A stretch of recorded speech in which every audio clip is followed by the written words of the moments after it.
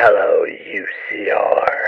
What's your favorite scary movie?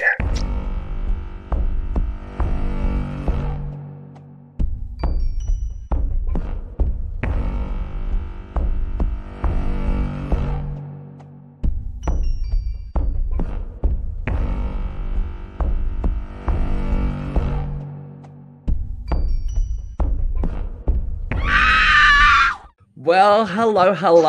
Long time between drinks here at Uncensored Horror. Or actually, for tonight, should we say, g'day? G'day. G'day, because as you can see, it's just the Aussie troubled trio here tonight. Katie is off this evening, and we thought to ourselves, hey selves, with 3 Australians on the panel, what could we discuss that Americans may not know about? Nikki Webster. Nikki Webster. The exact correct amount of Vegemite to put on something. Or we could discuss an Australian slasher that a lot of Americans may or may not know about, but they should because it has icon Molly Ringwald as the starring role. So, thank you, Luke. We are going to talk about 2000s Cut. That's right, ladies and gentlemen. That would be the Australian poster for the 2000 Australian horror comedy, I guess. Horror meta slasher Cut.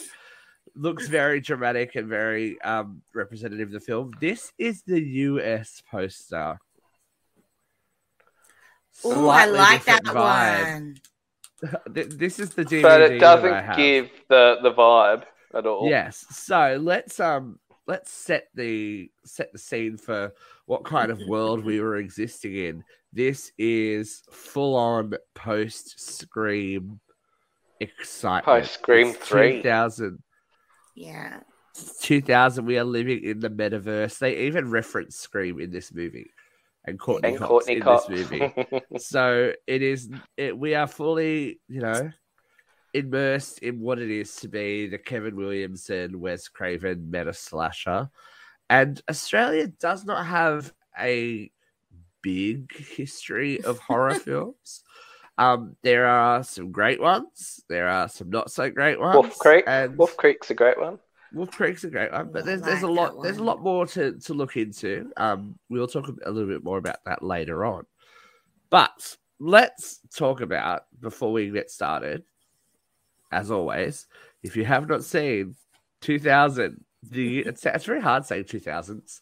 The year 2000's Australian horror movie Cut. Pause the podcast right now and come back later so you can join in the conversation. So I will go first. I remember hearing about this movie coming out. I remember hearing about it being made. I remember all the kinds of hype around it. There was hype around this movie when it was coming out because it was an Australian slasher film. It was our answer to Scream. And it was a lot of talk about Kylie Minogue being in it. Kylie Minogue, yes. We have Australian icon Kylie Minogue, which we'll talk about again a little bit later.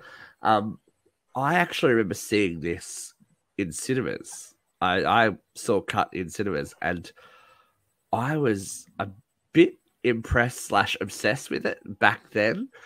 I don't know that time has been that kind to this movie, or we have you live and you watch more. 2000, I think, depending on March, I would have been just 18, freshly 18, 17. We're in high school when Cut dropped, girl. We were in high school, yeah. When did Spinning Around come out? Was it around 2000 as well?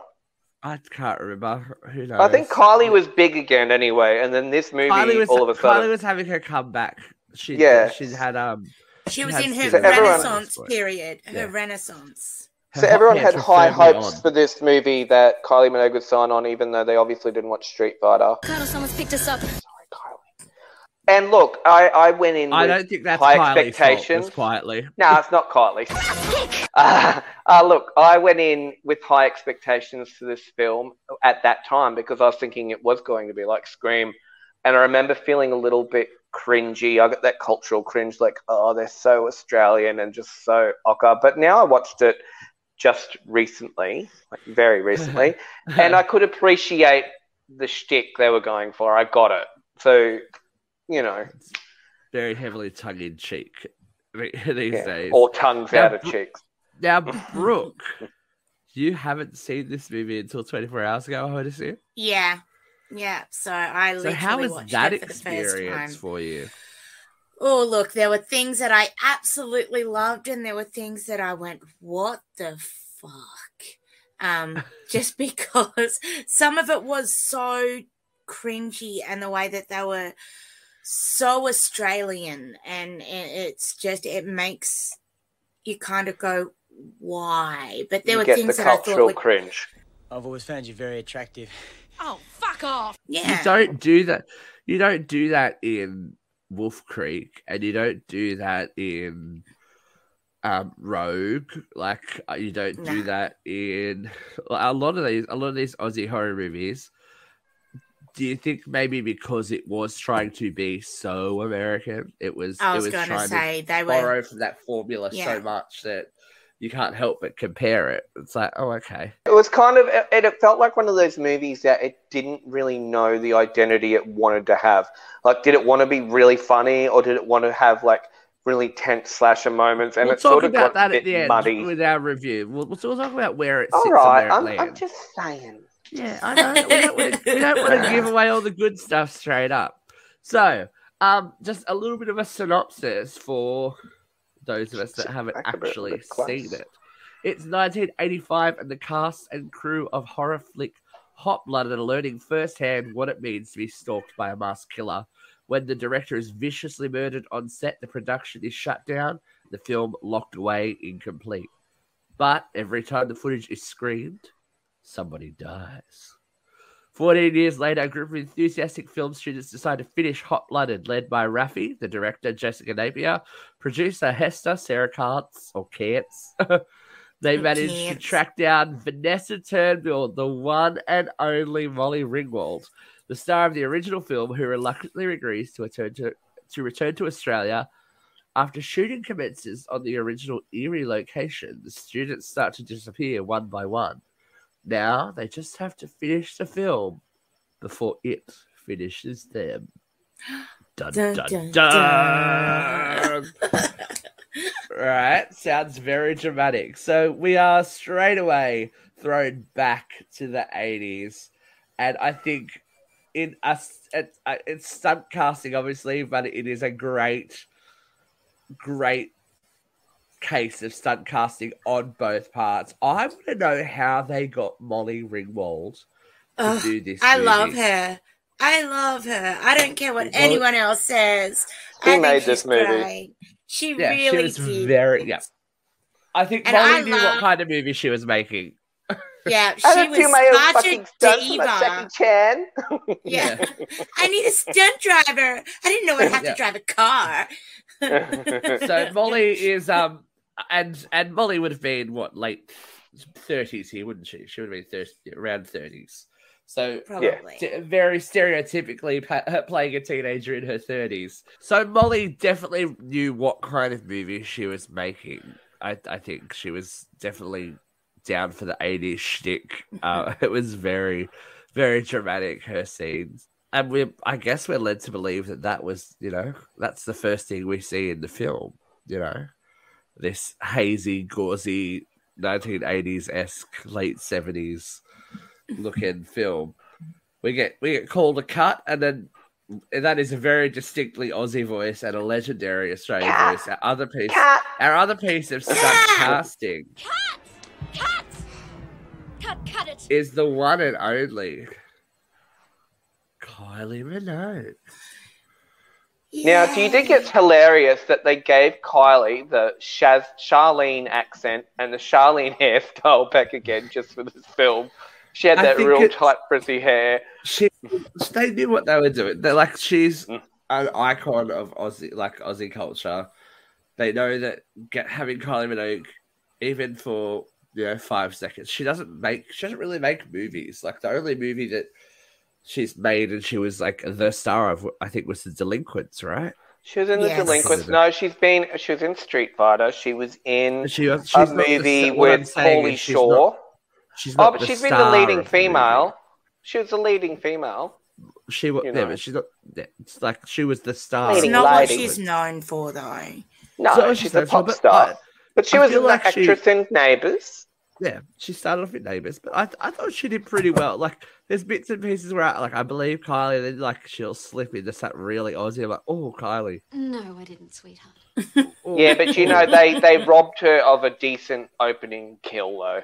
They could have given her not even the Barrymore treatment, but they could have just given her something more than an off-screen kill.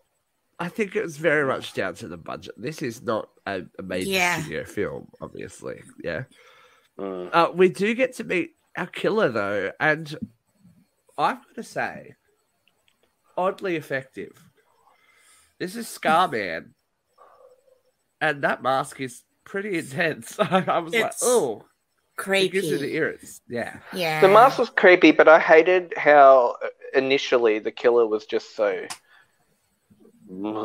Like in the flashback scene with Kylie and everything. Well, it wasn't really a flashback, but where the movie opened. I didn't like... Hillary, look. He was just too Aussie. I'm sorry. You can't scream without a tongue. Look, how are you to scream? Cultural cringe. Oh, Vegemite sandwich. So, yeah, anyway, Scarman is being played by Brad. And Hillary Jacobs, also known as Kylie Minogue, basically publicly humiliates him on set and is going to fire him because he can't get his scenes right with Vanessa, Molly Ringwald. We cut to her office where Brad comes and does a little bit of, I guess, method acting, we would call it, by placing the mask on and removing his finger. His pinky finger. Yeah. What the fuck happened here, though? Can someone explain this? Did the evil go into him at this? Like, what was happening? Can someone? Or was I it just think crazy? it was maybe not really that well fleshed out. I have an idea. I guess he just goes crazy because he doesn't want to be fired. And as Luke said, starts to advance on Hillary, and she says, "You come near me, I'll scream." And he says his iconic line, "It's hard to scream without a tongue." We cut away, and meanwhile, the bitch screams. She's screaming. Yeah, Kylie screams, and then we have a tongue placed on a cat on the. And it looked like one of those like jelly, you know, the lollies that you get, like the clouds and that are covered in sugar. Oh, you know, like the gummy lollies. It looked like one of them, or like a sour strap. So anyway, Vanessa Turnbull is on her way to see Hillary because I'm assuming she did not have her Diet Coke in her hand at the end of filming, like she demands. When the director yells cut, I want my Coke in my hand. So being very stereotypical. Brad / Scarman then attacks Vanessa, who gives him, I guess, the world's most savage tracheotomy, and kills him in front of. No, she beats him up though. She headbutts she beats him. Vanessa's a little bit hardcore. Vanessa goes hard, but the modified garden shears end up through his throat. He's electrocuted, which I don't get. But anyway, what happened there? Was there a cut scene like where he fell into a box? I was gonna say, but doesn't that like make sense later on in the film? It does later on. It would make more sense if he was stabbed into something electrical, but I don't know. But it kind of ties back to the end. I feel like it makes no sense when it happens. But I feel like if you pay enough attention toward the end, it makes this much sense. It didn't really make much sense. Let's be honest. No, it didn't. But anyway, I know we've trying to put the puzzle together, but there's a few pieces missing. I think there's a few screws loose, but it's okay. Vanessa's assistant witness at Lostman witnesses the murder as well, so he's one of the original survivors of the 1980s drama. cut forward now to present day groovy 2000s rock grungy Australia.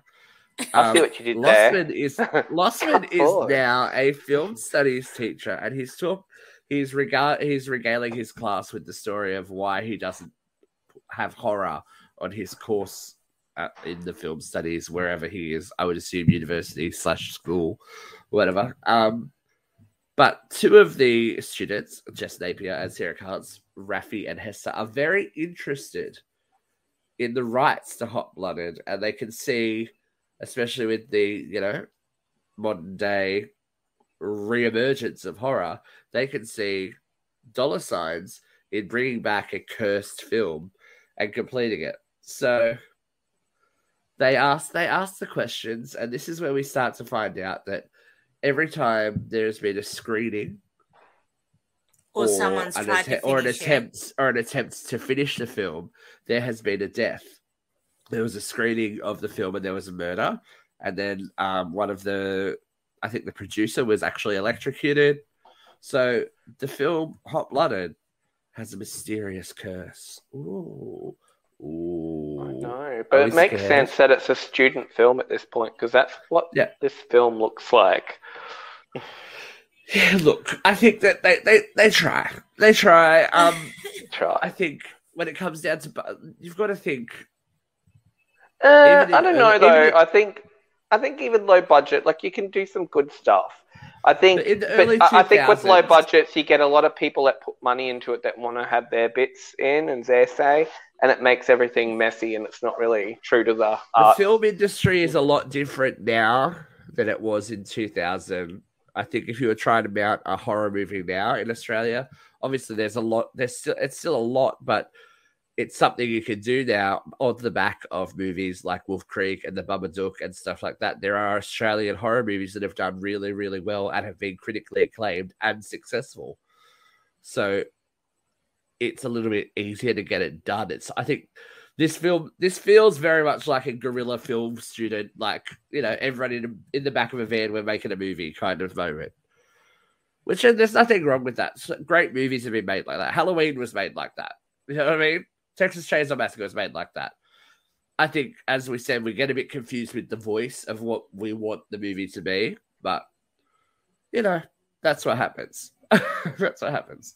They manage, and I don't know what, I feel like we're missing some scenes here. Somehow they convince Vanessa to come back. She's doing daytime soap. She hasn't worked in movies since Hot Blooded, and they've convinced her. She drops the penny. Why? Because there was nothing appealing about the offer. The offer was garbage. She had to fly coach. I got to fly coach, and everything about it was just not for her. But she reveals later why she even agreed to it, because it didn't really make sense why someone would unless they were emotionally invested. I feel like they could. There's a little bit of a There might be a cut scene. Yeah, there might be. I would like to see the script. Too far forward. Yeah, I would like to see. They use tabloid headings and stuff like that to try and explain it. I feel like I would just rather see it. Don't try and show me it. Just I would like to see it. So, grown up, Molly Ringwald arrives back in Australia and is picked up in the back of a car, and taken to a press conference straight away. I'm like, this is very interesting. I don't know if people know how movies work, but anyway, she's questioned about Hot Blooded and why she would come back and if she was scared, and she gets one of her best lines in the movie. When asked if she was scared about the curse, she says, "Oh, if I die, I get paid extra." Yeah, I love that line. Molly, you're amazing. I love how she shows up though, like a complete film diva with she is the stereotypical and everything American film star, and she's involved in this backyard film that's just complete trash. We run out of petrol and we're trying to pick you up, and she's just very shit. But let's just do this. I love that she gets dressed up to go to the screening as well. It's like the screening of the original film. She rocks up in a dress with a shawl and her hair done, and all the students just rock up, to watch. We get our first our first red herring with the film projectionist. I think we're all supposed to think, oh, this guy's a bit shady and a bit, how you going? Yeah. We have a fake out. Missing. But then also, fake out here. We have a fake out here. Molly's character walks out. She walks out. Well, I feel like that could have been played up a bit more as well. But again, the prosthetics department get a little practice in, and pretend there's some slit throats, and poor Raffy doesn't take it too well. She gets a little bit upset. Poor Jess Napier. Now, Jess Napier was very much of the time too. She was quite famous there for a little while in Australia. She was in TV and movies and all that kind of stuff. Who is she? She was on can't remember what TV show she was on, but she's a name. She's a name in Australia. She was a well-known actress in the 2000s. Okay, so she might do this podcast. I would love to talk to her about making this movie. I feel like it would be a very unique experience to talk about, trying to make an American horror movie in Australia. So as we now return to the original set as well. I like the house was cute. The house is very cute. I was like, oh, gothic kind of. I actually think I know where it is. Oh, okay, good. The house we'll have a discussion later. There was someone living there, right? The guy that was living there. And it was all nice and done. But how come there was certain parts of it that was still all shit? Because it's very much think Grey Gardens. It's very much probably a house that has seen its prime, and someone lives there that can't afford to maintain it now. It's not unheard of. A lot of these but big some of it houses was maintained. Yeah, but for public appearance and stuff. Yeah, you want it to look like, yes, I am still rich and affluent, but there's stacks of dishes and stuff. Like, do you know what I mean? That's Bone China. It was all for show. I'll have you know, it's Bone China from China. From China. From China. So we meet there's some shonky dealings going on there. He's getting paid to use the location, and the producer's widow has made the girl sign an indemnity that she is not responsible for anything that happens to anyone on the set. That's very dramatic, isn't it? Blood money, girls. Blood money. Blood money. It's like, oh, okay. She kind of knows some crap's going to go down. And she knows. We'll talk about her later. She knows. She's very reminds me of Robert Englund when Robert Englund plays a female in like the Friday movies, not Red Elm Street movies, when he's like the nurse or something. Are you an uncensored horror? Yeah, so just having a little stroke. It's okay. It was a fun one. So yeah, while these guys are on set making their movie, the projectionist is killed, and the cans. Is he? We don't know this at the time, do we? Well, yeah, no. Well, they don't know it. We see it. They don't know it. Oh, do we? I can't remember already. The cans containing the film are delivered to the location, so they are surrounded by the film. When mysteriously Scarman starts acting a little out of character or in character, I would say. I've got to give this credit, right? For a movie that is low budget, that beheading was pretty impressive. Oh, it was, yeah. The beheading that, I don't know how you behead someone with a garden shears, a set of garden shears. But they explain that later too, because he's like, these are, they've been modified so I can cut off heads. Yeah. Very true. That head, I didn't mind that little blink of the head after it got decapitated, and that was, see, this is where we go. We start to have these scenes where there is genuine tension. Like, I was like, oh, okay, that's a little bit creepy, and he's a creepy dude. Scarman's a creepy dude. You know what I mean? Like, when you look at him, he's a creepy dude.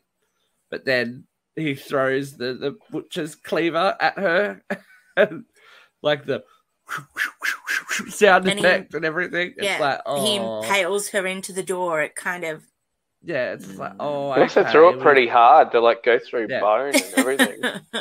Well, he's, yeah. he's supernatural. He's the dude. He's the dude. He's the dude. Yeah. So yeah, we are seeing them meet their deaths one at a time. I've got to say, some of them were horrible deaths. Yeah, the scene on the bus was pretty good when they needed power for the generator and old mate went to leave and he just got shocked with the shears. I was like, oh, okay, damn, that was good. I was like, oh, wow. Oh, and the poor lesbian. What was the lesbian character's name? Hester. Now, this is very interesting. I thought it was a very interesting flex for them to include this character in this storyline. That I think we all got the feeling that Hester was obviously like all about Raffi and was like, oh my god, Raffi's amazing. Oh, but wouldn't you be? Because she's like all blonde and pretty. McLeod's daughters. That's what I already sent that in a message. I sent it to you guys already. McLeod's daughters. I was thinking about it. He was McLeod's daughters. Yeah. I feel like she was in something else in the early 2000s as well, but I can't remember. She was in a couple of movies. Yeah, maybe a Centrelink line after this. Oh, don't be nasty to Jess Napier. I'm not being mean. I like Jess Napier. She's done more than you've ever done, Babs. Oh, well. But she's an actress. She's an actress. So we also see the death of, I've got to say, we like to set people on fire too, don't we? Yeah, that was the one I was thinking about. That was brutal. I thought it was great the way she ran away on fire. I thought it was amazing. You can tell it's like stop, drop, and roll. She's gonna run away. She's gonna happen off camera and out of shot. Whoopsie daisy. That happened. And then locking yourself in the car. Wow, genius. Yeah. How simple was that? He gets blown up as well. It just shows, some people are alpha. No, I didn't feel sorry for him. He had plenty of opportunity to run. Like, wouldn't you think if someone's getting a petrol, like I said, it's so Aussie. Wouldn't you think, oh, he's gonna light the car up? Maybe let's get out. Maybe the drama a little. Or drive off. Sorry, even before this, we've kind of jumped the gun. We got a bit excited talking about it. We do have the arrival of the producer's wife, Honkanen, interrupting the shot that where we were going to see Vanessa playing her mother. So she's come back to play her own mother in this film because of the time that's passed. Also missed over my favourite part where they gave him the fake shears and then he just casually walked past everybody to pick up the real ones. No one paid any attention. So it's cool. It's okay. The same scene, so it's all right. That's how that thing happened with old Baldwin. Pay attention, people. That's what happened on the set of The Crow as well. Like it happens. It happens when you're not paying attention. So Molly Ringwald, they got the right shears. Actually attacked, and we learned that yelling cut isn't going to help you. She gets a little throaty cut. Nicked in the neck, yeah. She gets real cranky about it too. What about poor Lossman, though? He gets a fire poker through the neck. But why would the fool still sit there? Everyone's running and he's still sitting there filming like crazy. Oh, yeah, the faux love interest. Like, I don't think there was much to that character. He was like obviously going to be a body count, but that's a cool shot. That's this shot here where he gives them a little wave at the camera and then gets stabbed through the eye. It's a very cute moment for him. But didn't run away though. Silly man. You gotta run. He wanted to get the shot. He was like April O'Neil in Turtles. What a story! Try to get that story all the way. Yeah, the producer. This is where the producer's wife and this all arrives, and they find the guy who owns the house hanging dead upstairs while his dog licks the pool of his blood, all that kind of stuff. It just that was all happens much. in a burst, I guess you would say. Hester's dead, and the police arrive.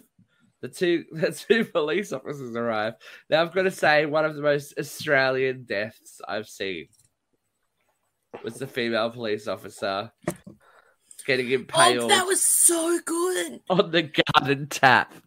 And that was so Aussie. And then he turned it on for no reason.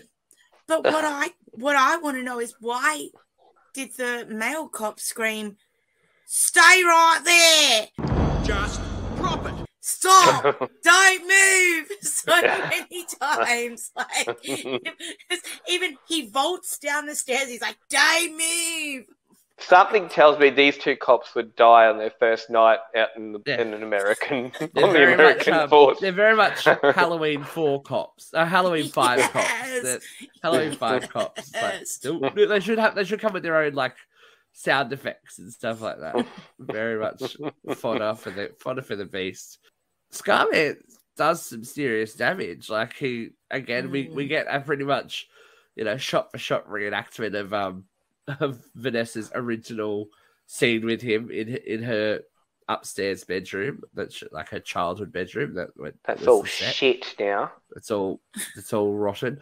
Very what they did with Scream this year. Revisiting the location and freaking out about it. Scream 3 did it as well. When she was back in Woodsboro. Mm-hmm. Very Sidney Prescott moment, and she even goes out the window. She's like, "Oh, bye now." Except with no budget, you didn't even see her fall. No like, come on! I would have come and jumped out the window in her dress just to make it look like she actually fell. But this is where we've come up with the idea that if we destroy the film, then the evil will be destroyed as well. Yeah, that was kind of left field. So I don't think that's the first conclusion I would come to. No, I'd be like, but it was the theory from it was the theory from the widow. Because and then the widow's also had a stroke at this point, so the killer's really going overtime now. Like, just making people have strokes now. Catalpa, they've created their negative energy, and the energy that's gone into the film has created this monster, and I guess it's a metaphor for art and stuff like that. A very heavy-handed metaphor, but as you do.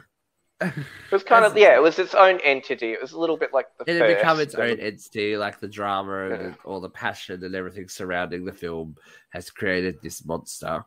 Irony. And we get the unmasking. Now, this is very, very Freddy Krueger. Robert Englund, right? Yeah.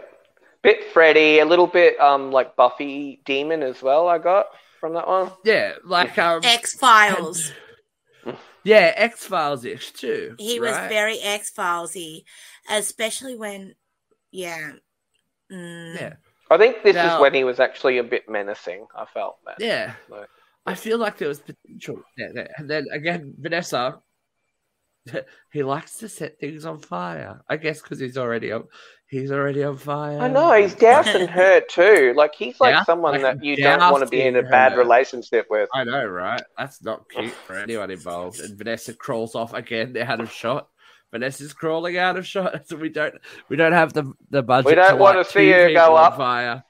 We don't have the Molly Ringwald. Especially not Molly, because she probably didn't have a stunt double. Poor bitch. She was driving the car by herself. Budget, I don't think. I think she was very much doing everything. But that happens. It's okay. Good on you, Moles.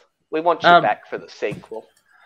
Well, look, we did. We kind of jumped around it too, but very heavy-handedly, it is revealed that Raffi is Hillary's daughter. So the original director is her mother, like she died. Oh, so Kylie's her mum. Kylie was her mum. So Raffi's like Ebony Ray, a little bit. Yeah, Raffi's trying to, save her mother's reputation because everyone thought she was a schlock director and never did anything because she was murdered and murdered on the set of a B production. But I feel like that could have stood out a bit more as well. Like, it kind of got, if you weren't paying attention to the movie. It feels like this movie needed another, 20 minutes of story to flesh out some stuff and about another $1 million of budget so we could see, people get lit on fire. It Not has even $1 million so worth of much budget, just potential. more idea. Yeah. It had a lot of potential. Let's just finish our recap first and we can talk potential. We've thrown the film into the fire, and Scarman collapses on top of Raffi. Not before though, and this is very, very a no-no. The impaled Lossman removes the fire poker from his neck I know. Lucky it wasn't through his carotid artery. I know. It's not carotid anyway, mate. It's just going to fucking bleed everywhere. And we get a repeat scene. He gets stabbed again. There's the electricity, fires. And he starts to melt as the film melts. Now, I know. I think that Jess Napier deserves an award for just copying that much goo in the face. Because when he dissolves and she crawls towards Lossman, she is covered in I know. Not a lot of actresses have to put up with that except for like Jenna Jameson. I know. She is covered. It looks like lube, doesn't it? She's like, it doesn't look good. Lube. It does not look good. And like that really cheap lube from Woolies too. Like, so anyway, we get another cutaway moment with the tabloid saying Vanessa's alive and leaving hospital to go on to general hospital. Leaving the burns unit. She's ironically going back to not complete. This uncompleted film has given her career another boost, so it looks like Vanessa will be fine. We see Lossman and Raffi visiting her in hospital, and with little burnt hands, little koala burnt hands, and they just confirm that the film was destroyed, and that she says, "I can finally sleep at night," which is the first time she mentions it. Random, but she couldn't sleep. There was a conversation earlier where she did say that she wakes up and she's paying a lot of therapy. Like, do you know what I mean? It wasn't fleshed out. It needed to be part of that 20 minutes the movie needed. We get a little sting in the tail moment where we are obviously, it's New York City because it's snowing and cold. Like, I'm assuming they think it's New York. And we are in a film studies class where they talk about a special treat they have, that there's been a print discovered of an unfinished movie that's believed to be cursed. And as the opening reel of Hot Blooded plays, we see Scarman sitting behind the film lecturer as credits roll. I know. So, and she's all happy. It was almost like it felt like she almost wanted him to come back. That, in a nutshell, is cut. Now, I couldn't find the budget on this one. So I think because it's independent. Now, it probably had a lot of different investors. The box office gross in Australia was $501,000. $501,979. So they paid for Molly and Kylie. Yeah, that might have got Molly and Kylie in there. But they definitely did their due diligence. I remember seeing promo stuff in video stores and stuff like that. I remember this review, which I read from before. I remember seeing this floating around in a magazine. I can't remember what it was, but I remember seeing it. And then the soundtrack and all that kind of stuff. The website was very reminiscent of the cutaway scenes that we got with the tabloids. I remember going to the website and stuff like that. But it did actually get, international distribution and stuff like that. There's not a lot of information on, how it was received overseas. Look, it's not, I don't think it's, as we were talking, I don't think it's a horrible movie, but I think that there is confusion as to what it wanted to be. Yeah, and I think the low budget also contributed to that, where it couldn't achieve the things it wanted to achieve. But and it lost its way a bit. But you know what? It wasn't a bad ride. It wasn't bad. Look, it's a fun, let's turn it on in the background if you've never seen it, schlocky kind of moment. Like, it's no worse than Leprechaun. I was like, listen, we've watched Leprechaun, and this is, thanks, Katie. But, all right. Brooke, you go, give us your thoughts, because this is your first time seeing it. How many dingoes eating your baby do you give it?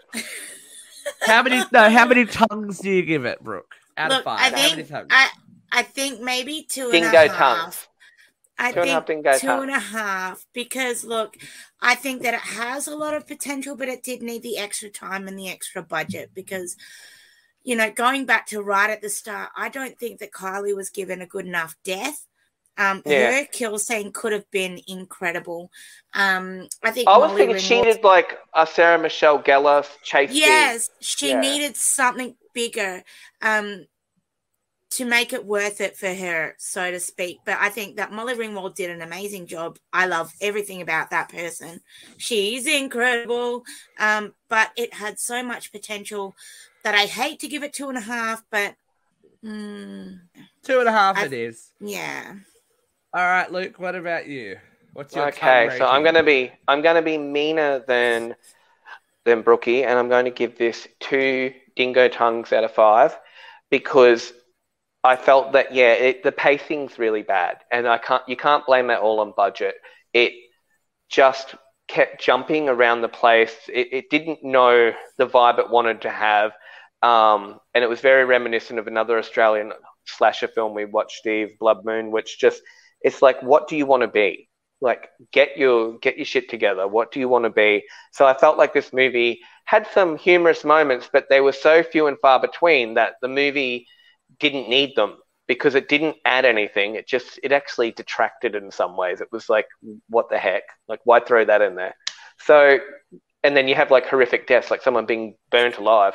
So it just, 2 out of 5 because I think it had a lot of potential. I really thought it was going to get a sequel, but clearly not with the shitty box office. No, you are right. Lost me tongue. There were rumors for a very, very long time after the movie that there was going to be a sequel. That I think that they even might have gone into like a discussion mode with like a major studio for it because it had done. It must have been made on a pretty small budget for $500,000 to warrant interest. Well, to get distributed in the States too, and I guess it got distributed because they got Molly in it. So there was interest from so smart casting. There was interest from the American audience to see, well, what's Molly in? You know, if you're a diehard fan, you love 16 Candles, Breakfast Club, you're going to check out Cut. Wikipedia does not mention Cut on Molly's journey, by the way. Maybe Molly doesn't mention Cut. maybe Molly has some feelings. Oh, I reckon she had fun. She was having fun. But I think, she knew what it was. Brooke said, I think that she is probably the strongest part of the movie. She was there to leaps and bounds play, and she and I don't want to down some of the other actors, but some of them weren't very good, and they very much contrasted with Molly. When you can tell, like, here's someone who can act even in a poorly budgeted film. It'd be a great movie, And then you've got these others that are just like, oh yeah, someone's going to kill me. I think that there were obviously problems with the script. I don't know that the director had much experience either. It feels, as you said, it feels very clunky. It feels like there should have been maybe a few more, passes at the script to make sure that it was especially with these movies in the 2000s. You want it to be slick, you want it to be fast paced, and you want those kills. You want you want it to all flow quite well so the audience can sit there and be part of it. Watching it again, I haven't watched this movie for probably about 5 years or so. I had to dig out the DVD and be like, oh, okay. The nostalgia factor was, I was like, oh, okay, this, like, watching it, you're like, oh, this isn't that great. That's like, I remember leaving thinking, oh, this is a great movie. That was great. It's going to be a sequel. And There are good parts. There are bad parts. I feel like, as we all agreed, there's the potential for a good movie in there. And I think had it been done correct, but we never, especially with, independent films, if there's multiple backers, we don't know what's going on in the process of with the creative control too. I want more of this and I want more of that. It becomes a soup of something that you don't even know. So how many dingo tongues do you give it though, Steve? Look, I'm going to give it 2.5 for Molly, for Kylie. I think that it's definitely an Australian voice on this. Whether you like the sound of the Australian voice or not, as we talked with the cultural cringe, whether you like it or not, it's our answer to to that kind of B grade stuff that was being made in the wake of Scream, because you've got to remember we had all of those Scream knockoffs that were filling the shelves of Blockbuster at the time, because this was still very much the Blockbuster age. We were all still going to Blockbuster. I feel like this movie's very much our Cherry Falls. Yeah, Cherry Falls is a good movie though. We might have to talk about Cherry Falls one day. I enjoyed Cherry Falls. It's got Brittany Murphy. Come on. Who doesn't? And where is she now? Hello. Oh, she's dead. Dude. Really, really rough. Wow. Week. Wow. That's way harsh, Ty. That's way harsh. Ty. It was a bit way harsh. Sorry. So if you've seen Cut and you would like to add your opinion, why don't you let us know? Jump in the comments. Tell us what you think of the movie. If you have a movie that you would like us to watch, suggest away. Katie McCarthy has some wild ideas on what we should watch next. We do have some plans. We've got some plans simmering in the background. We are obviously working our way to October. How many months now, Brooke? There are exactly 4. Exactly 4 months. So in 4 months today, and I'll be gone. And 4 months and oh my gosh. 11 days, we will be in the cinema, all according to plan, seeing Halloween Ends with our American counterparts. So, and they're doing a big group review? Yeah, well, obviously we're going to take Jeff, we're going to take Vera to, oh my gosh. really get her in the spirit. Vera's gonna borrow husband to cuddle with in the theater. Yeah, we're going to make sure V's looked after. So, if you've got suggestions for what you would like us to watch in the meantime, please let us know. We've done a request already. We've done Chris's request of Buffy the Vampire Slayer. So if you have a horror movie that you would like us to watch, let us know. But if you have a regular movie that's not horror, we also have a new show now called Assigned Seating, where you can ask us to watch any kind of movie and we'll watch it and get back to you. These guys will be making an appearance on that show. Even How to Make an American Quilt.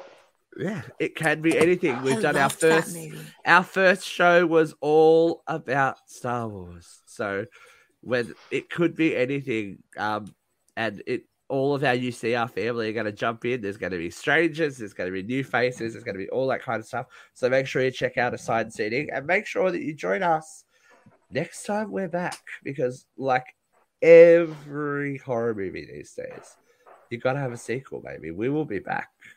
And we'll see you next time on Uncensored Horror. Keep it creepy. All right. Cat. Cut it. Cat. Cat.